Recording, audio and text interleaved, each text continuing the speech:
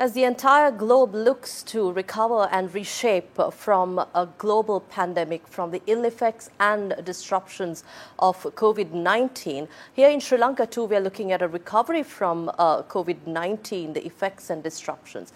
How do we move towards a green, resilient and more prosperous recovery towards advancing Sri Lanka's development goals? I have with me here tonight at Hyde Park a gentleman who is very well read and who will be able to tell us all this and much more. The visiting Vice President for South Asia region of the World Bank, Mr. Hartwig Schafer. A very warm welcome. Thank you very much. It's great to be back in Sri Lanka. Thank you. It's not too long that you visited Sri Lanka, but very busy schedule. You've been meeting high-level officials and having a lot of engagements in terms of how we can advance human capital, the human capital agenda here in Sri Lanka. How have your meetings been so far? Well, so far the meetings have been very good, and it is reassuring to see that Sri Lanka is recovering from COVID-19. We expect this year 3.5% growth, which will make up for the losses of the last year. So that's good news for Sri Lanka. Good news for the people of Sri Lanka. What kind of message and response do you see from the Sri Lankan side so far with the engagements that you've had? Well, I think first of all, we have a long-standing partnership, but over the last 18 months, the World Bank was able to provide support to help Sri Lanka cope with the COVID crisis, support to the tune of about close to $500 million. That started out with healthcare support, then social safety nets for those affected by COVID-19, and also for a number of imports for vaccines. And I think in all these areas, Sri Lanka has done very well with regard to handling the COVID-19 crisis. You're managing the World Bank's engagements in South Asia to end extreme poverty and boost shared prosperity. You lead relations with Afghanistan, Bangladesh, Bhutan, India, the Maldives, Nepal, Pakistan and Sri Lanka. You're pretty much covering this region, Hart. And we're trying to understand here how you evaluate Sri Lanka's advancement, especially when we talk about recovery in the post-COVID scenario. When you look at other regional kind of players? Well, this is the key issue for my talks here, for my visit, to work with the government and see how the World Bank can help with a green, resilient and inclusive recovery. And human capital is absolutely critical. And this is where Sri Lanka is leading within the region with regard to the human capital index, which means what is the potential that the child born today here in Sri Lanka will have in terms of fully utilizing its future potential when that child is 18 years old.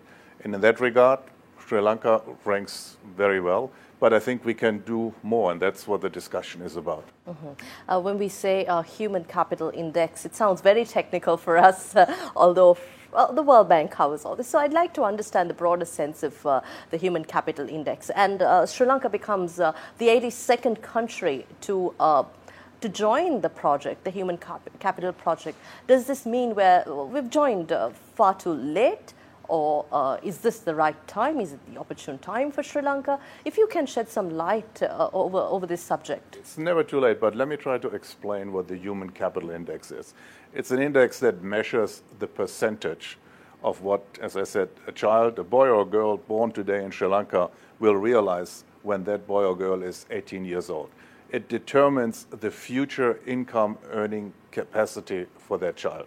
It's measured by many ways, but what feeds into that is the early childhood survival, nutrition, getting an education, a quality education, and then survival at old age. And I think here Sri Lanka realizes about 60%. Let me put that in comparison. For the region as a whole, a child realizes 48%. So Sri Lanka is doing a lot better against the other countries in the region. Globally, is about 56%. Again, Sri Lanka is above average. Sri Lanka is more closer to some of the countries that are really leading. Singapore, 88%, Germany, 75%, the US, 70%. So pretty good, by and large. And I think this is something that we have to recognize. Sri Lanka has done very well with regard to its human capital development. But also what COVID-19 has shown is that there are pressure points. And I think that is now important to address those pressure points as we go forward. When you say Sri Lanka has done above average compared to the region and on par with other leading players globally, countries globally, what are these pressure points that you also touch on? Well, I think some of those are very unique to Sri Lanka. Age demographics play a role. Sri Lanka, in 15 years, 1 out of 4 people will be over 60 years old. So we need to prepare now in order to serve a population that has those demographics. That means we need to think about what is elder care going to look like in Sri Lanka in 10, 15 years. What is the pension system going to look like? Do we have the skills to actually care for the elder generation?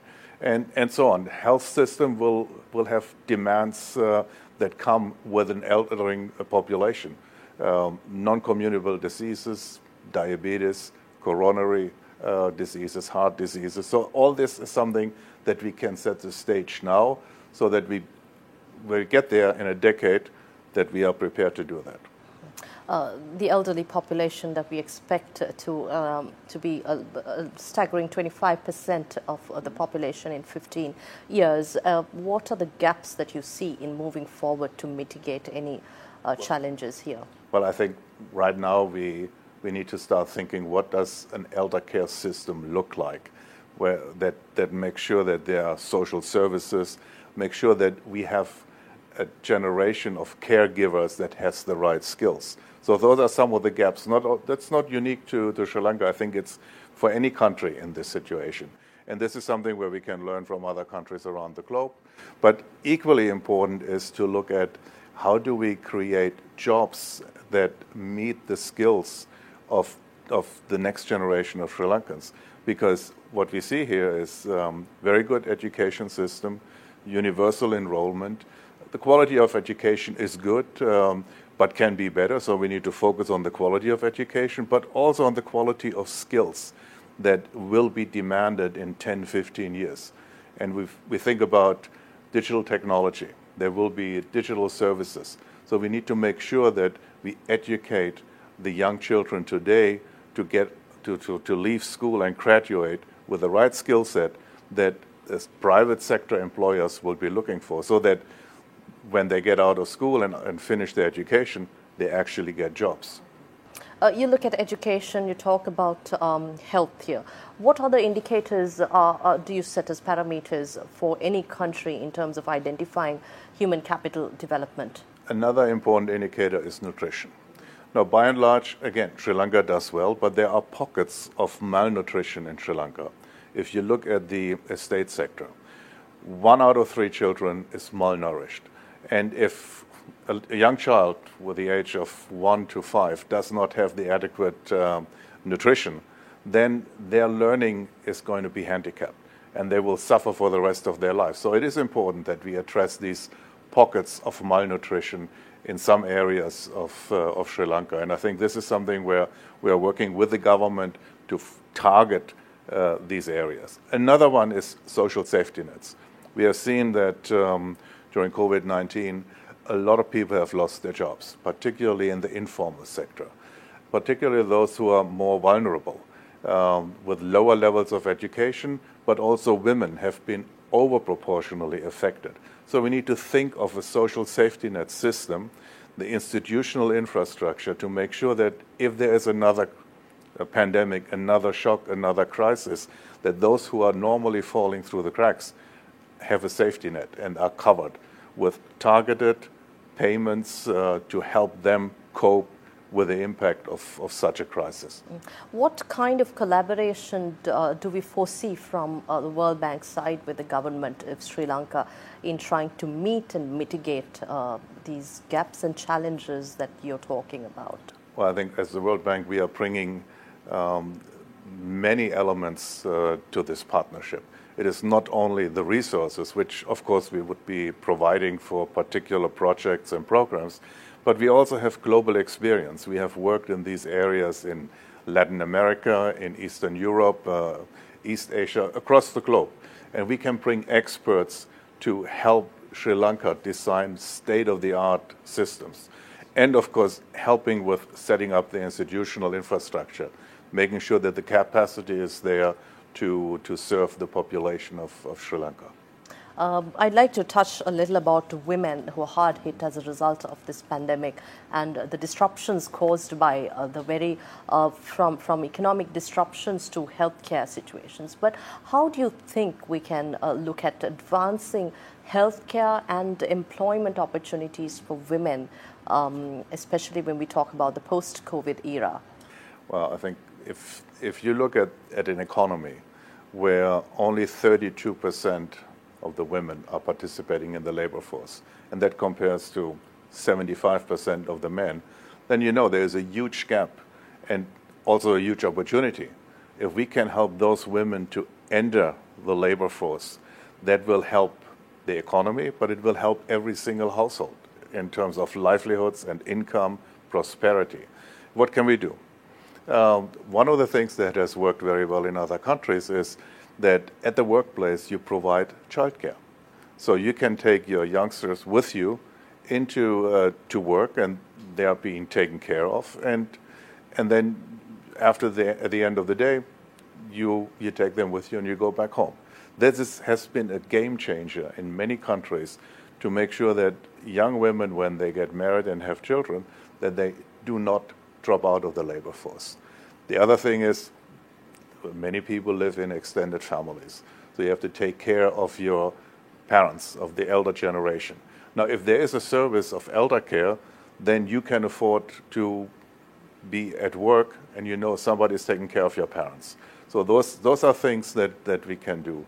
The other thing is, look at jobs that you can actually do from home. In COVID-19, we have learned that most everything we can do out of our own home.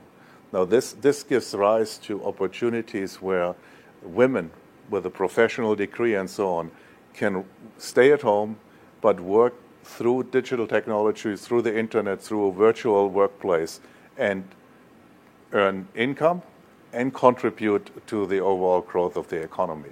So those are some ideas that have worked in other countries, and I would love to see that here in Sri Lanka.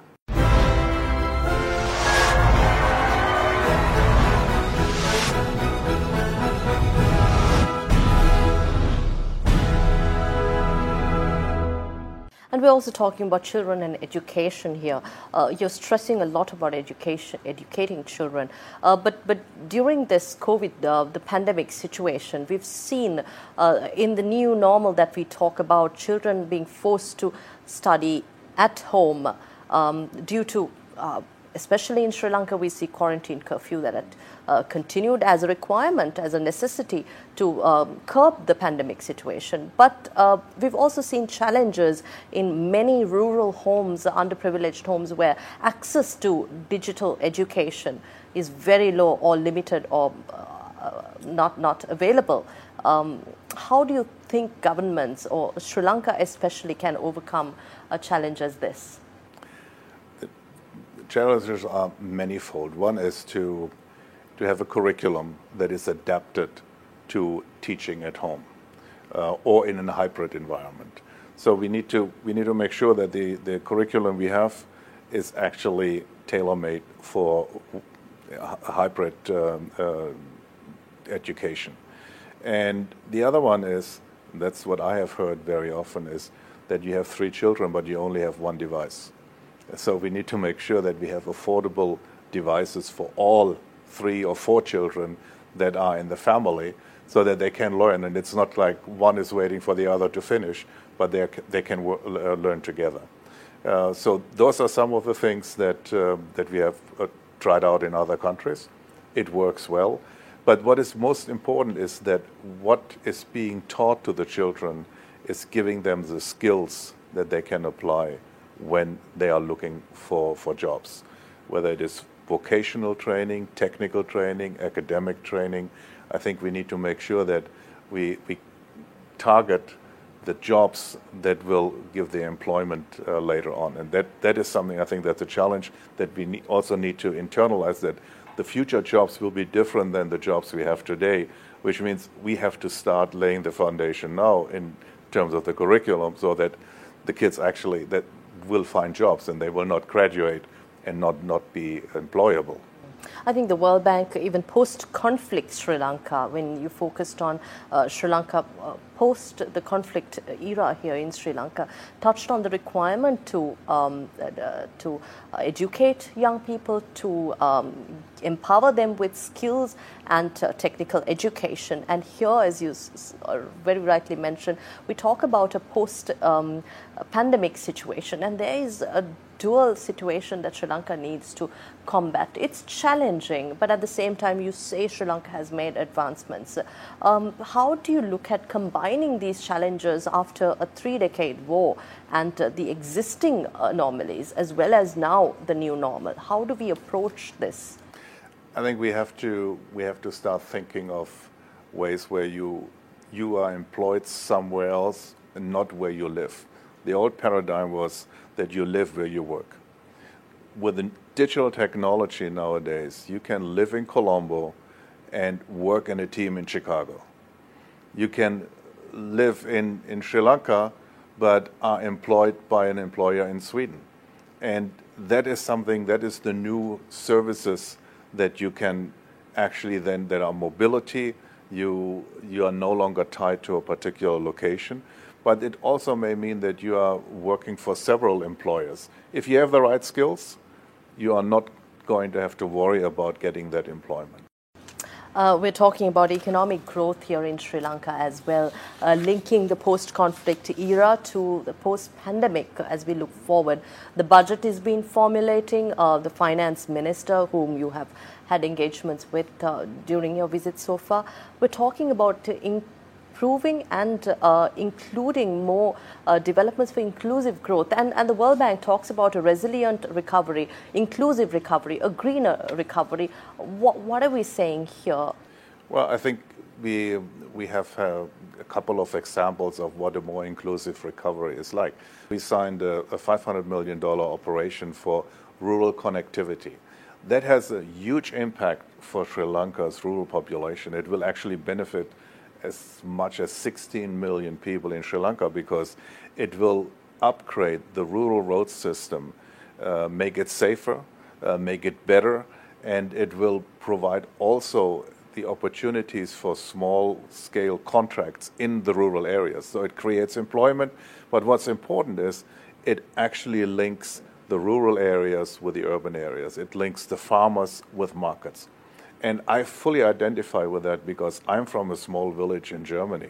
And I know what it means when you have rural roads that take the kids to school, where you can have a quick visit with a healthcare facility, with a doctor, but you also are very close to the market. And it's all-weather roads. You are not handicapped if the rains block the road. That is inclusive and resilient development. And it's green too, because you're faster, you're better, the connectivity is better. So those are things where I very much look forward to working with the government of Sri Lanka, making sure that we are connecting everybody in the nation and everybody benefits equally and shares in the benefits of economic development. You touched on this, the funding that the World Bank extends with your visit here. How will that be implemented? Are there agencies, government agencies that are identified? And how will the implementation process happen? In this case, we are working through the government ministry, where the World Bank is supporting the government's program. And the government leads in this program in the implementation, but we are providing resources, and we are providing the technical assistance and the know-how, and we are working on very closely. We have a fantastic team here in Colombo that is just eager to continue supporting Sri Lanka. They did a fantastic job during the COVID crisis, helping with projects in healthcare, safety nets, and so on. And they are now looking to pick up and help Sri Lanka come out of this crisis and get to growth rates that are possible. And I would venture to say growth rates of 5-6% per year are easily possible for a country like Sri Lanka. Another matter that Sri Lanka is grappling with, has been grappling with, if I may say, for years, is the question of brain drain educated young people leaving overseas for greener pastures, as they say.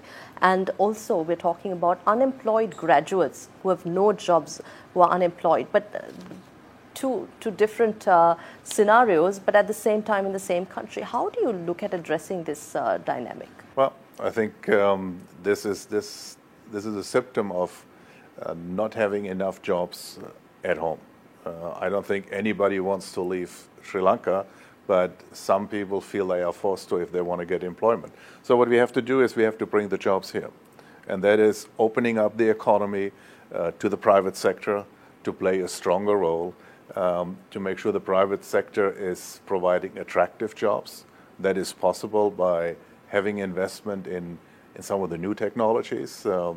I'm sure that the young generation that is looking for jobs is very technology savvy, and so we can think of areas that are new to Sri Lanka or that can be expanded in Sri Lanka in terms of creating employment. And then those who are currently leaving will come back. And we very often see that in other countries that young graduates leave for a few years, they enhance their skills level, and then when they see the opportunities to come back home, they actually come back home. And I think that is something that's an opportunity for Sri Lanka. You've also been talking, moving back to the Human Capital Index, you said Sri Lanka has made significant progress in this area. But at the same time, there are areas, developments that other countries can share with Sri Lanka that we can gain insight from and use for development. What can you share with us here that are specific to Sri Lanka? I think one thing is to look at ways where you have a unique identifier for a social safety net system. There are examples in Latin America, there are examples even within the region where you're using digital technology that helps very quickly identify those who should be benefiting from social safety nets. It ensures that nobody is double dipping. It is very transparent. It is automatic. You get the money in your bank account. So those are some of the state-of-the-art systems that I would like to see in this country. Mm-hmm. Financial inclusiveness is also something that we've been talking about. You probably have much to add to that. Well, I think this is something that we actually spoke with the minister about today, that support to small and micro enterprises is so critical. But very often we find that they are not linked to a PayPal or using credit cards. So with fintech, we can actually help get them to the next stage of small micro enterprise development, and we see that that works very well. Those entrepreneurs adapt very quickly, and so if there's something that we can do in this area, I think it would be very interesting, and it would be very beneficial to interlinking the economy. Mm-hmm. The infrastructure in terms of laying the groundwork for these platforms, what kind of support has the government requested from the? Well, we have a team here right now, and after the talk we had today, so we can take that forward. And it's always the idea, but also bringing the government here together with practitioners from other countries. I find that is very persuasive, and if you talk to somebody who has done it in a country, they can actually help you and say, look, try to avoid this, do this way, this is a good idea. And if we help people to network globally, and that is easily possible today with video conferencing facilities and so on. We don't need to travel. So this is one of the things that the World Bank can do and bring to this partnership. Mm-hmm. And in a more broader sense, we're talking about a more prosperous nation, a satisfied community, a community that is happy, a community, a nation that looks at a broader economic growth. How important is human capital development? I think we was also trying to understand, because we talk about the Human Capital Index and human capital development, this agenda and Sri Lanka moving aggressively ahead in achieving these parameters to ultimately reach that objective of prosperous economy, prosperous growth and economic growth? Well, one of the facts is that if you invest in a child's education today, this is the best return on an investment you can get.